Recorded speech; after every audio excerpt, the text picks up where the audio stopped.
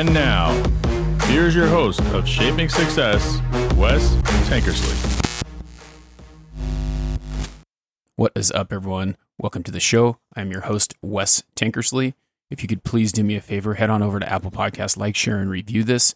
As a matter of fact, if you could just share it on your social media and tag me, that would be a great way to help me reach more people. And if you do that, I'll send you a nice sticker pack.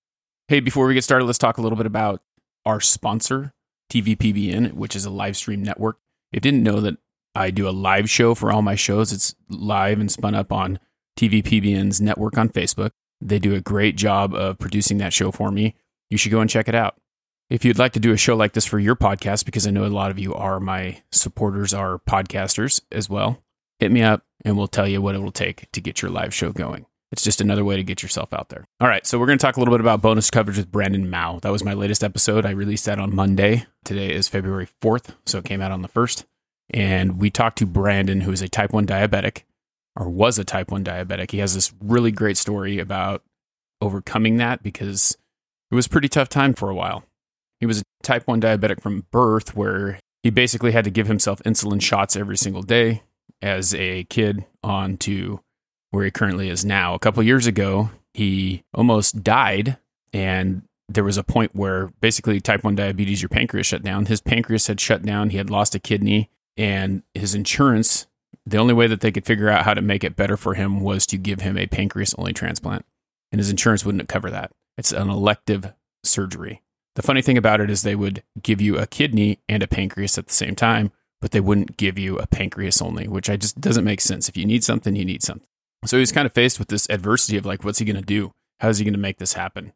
And it was tough because at first, he started thinking about it. It's $250,000 to get a new pancreas, which is a lot of money.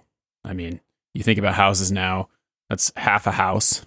10 years ago when I bought a house, it was more than what my house cost to replace a body part. And they basically put a number on your life, because without it, he wouldn't be able to live. He'd have to live a very structured life. He'd have to be managing that blood sugar every single day. And there was times where he couldn't even get that handled. He couldn't even get it managed. He couldn't get it too high. He couldn't get it too low. He compared the blood sugars to being thick oil going through your veins instead of your blood flowing through. And blood has kind of a watery viscosity. So it's kind of a tough thing. There's times where he woke up, he was actually dead. And they had to bring him back because his blood sugar was so low or so high. It's a really tough situation. It's something that, someone of his age shouldn't have to deal with, and then let alone have someone else tell you that your life isn't worth or is worth $250,000, because I don't know about you, if you have kids or anything like that, their life is worth a hell of a lot more than that. So the biggest takeaway I took away from this was at the end of it, we always ask the same question: what is the shape of your success? And Brandon said that going through this situation had created something that made him realize that he needed to live his life to the fullest, be happy, do things that make him happy, because in the end, that's all that matters. If you spent your whole life not doing the things that you wanted to do, not doing the things that you enjoy, then you're going to have a lot of regret. And that goes with anything, not even just someone who needs a pancreas transplant or will not live to their full, expected date of living.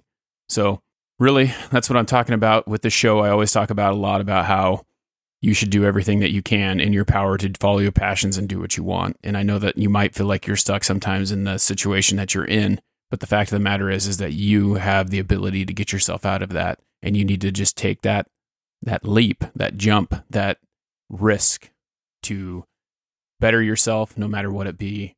Take a small step. If you want to go to college and be a doctor or something like that, then go take that one class at a time. Take the small step over and over again until you get there. Find a little goal, push yourself, and go after it. It's really tough because it's scary when you have to put yourself out there and do something that you're afraid that you might fail. And I think that that's the biggest thing that we deal with on a daily basis, is that failure is something that stops us. It impedes us. It's a barrier because we're afraid that if we fail, then there's no going back. And there is. If you fail, you just re-engineer what you did, and then turn around and do it again and do it without the same mistake. That's kind of the big takeaway from that. You need to make sure that that's what you do. Follow your dreams, work as hard as you possibly can to reach and attain those goals, and you're going to be happy. If you hang out and you just complain about your life and think that things aren't happening for you because you're not lucky or someone else was lucky, then that's a problem. The big thing that I've noticed a lot of times when people are successful, there's a lot of jealous people outside who say, look at this, look at that, look what they did. Their parents did this, they had that. They always try to look for the things that they didn't have, but they never see how hard they worked to get where they were getting. They never saw the part where they went home, cried that night because something didn't go the way that they wanted. They never saw how they were broke and they were living in a trailer for a while because they had to. You don't ever see the failures of these people. You only see the success portion of it. And so that's what you base your decision off. So think about that when you're basing your decision on successful people. They worked hard. They got there. I'm not saying that everyone doesn't get given something. There are times where people who don't work hard for that, but you only see the promotion. You only see the nice car. You only see the big paycheck. You don't know what they did to get there. Think about that throughout your day. I hope that you have a great day. If you can follow me over on Instagram at wes.tankersley, check out my Podspout link. You can watch the videos to these. You can look for any podcast section they have there. They have Spotify, Apple, anywhere you listen to podcasts. I'd love to have you as a supporter and a listener. Follow me on any social media. Like, share, and review this. Share it on social media. I'll hook you up with a sticker pack, and I hope to hear what you think of the show. Have a great day. Hey, I almost forgot to tell you.